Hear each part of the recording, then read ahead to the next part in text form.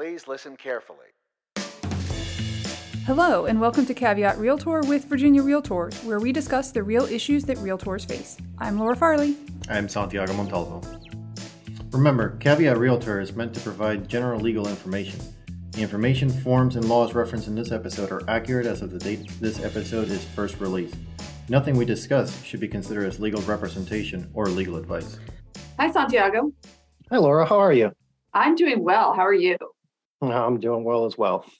So you and I recently had a long, detailed, involved discussion about procuring cause, which is probably one of the most confusing concepts for a new lawyer in the real estate realtor industry. What do you think?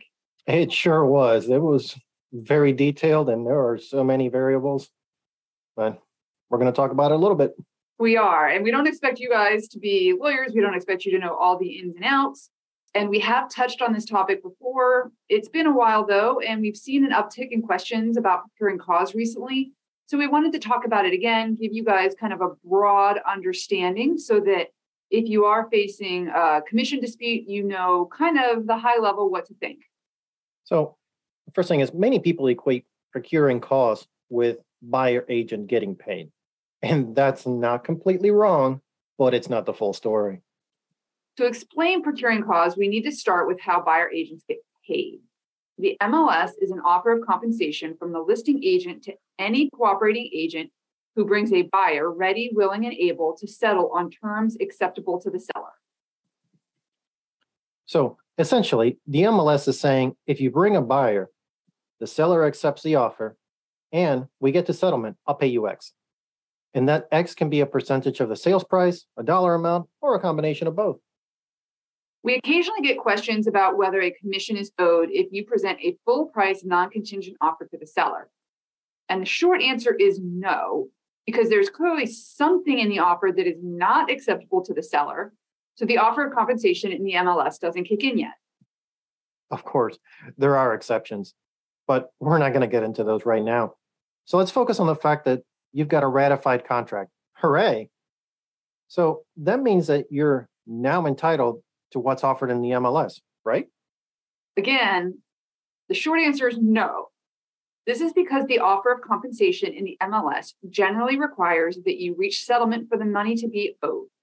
Now, again, there are exceptions, and many of the contracts around the state include a provision that says if one party defaults on the contract, they will owe, among other things, the brokerage commissions.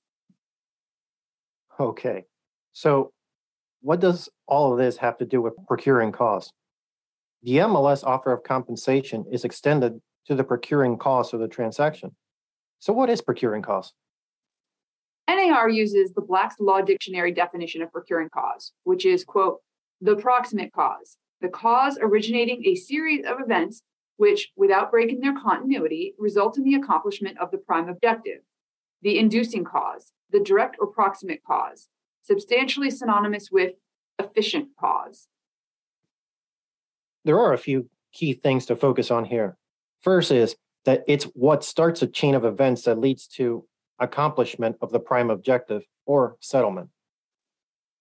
The next is the fact that it is an unbroken chain of events. This is one thing that ends up causing problems for a number of agents. There's something that causes a break in the chain somewhere along that route for them. So what are some of those potential breaks? The buyer terminates your brokerage agreement and signs with somebody else. Or you show the property, talk to the buyer about writing an offer, but then they end up writing a different offer with another agent. While procuring cause talks about what starts the unbroken chain of events, that doesn't mean that if you are the first person to show the buyer the property, you are automatically procuring cause. There used to be a concept called the threshold rule, where the first person to get the buyer across the threshold was entitled to the MLS offer of compensation. Now, just showing the property isn't enough to make you the procuring cause. It is a factor, but not the factor. There is a long list of factors that an arbitration hearing panel will consider when determining who is the procuring cause. So what's the big deal about being procuring cause? Why does everyone talk about it? Well, we've danced around it, but we'll say it explicitly.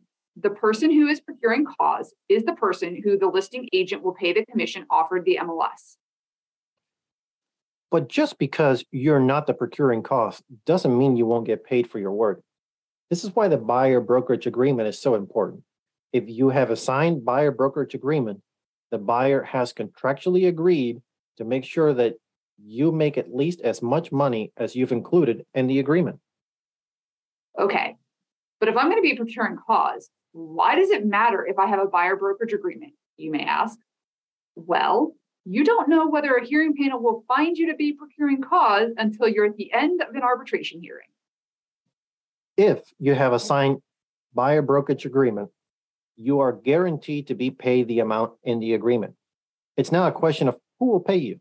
If you are procuring costs, the listing agent will pay you what was offered in the MLS.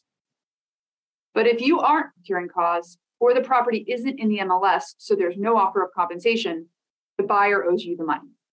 All right, Santiago, let's go to the legal hotline.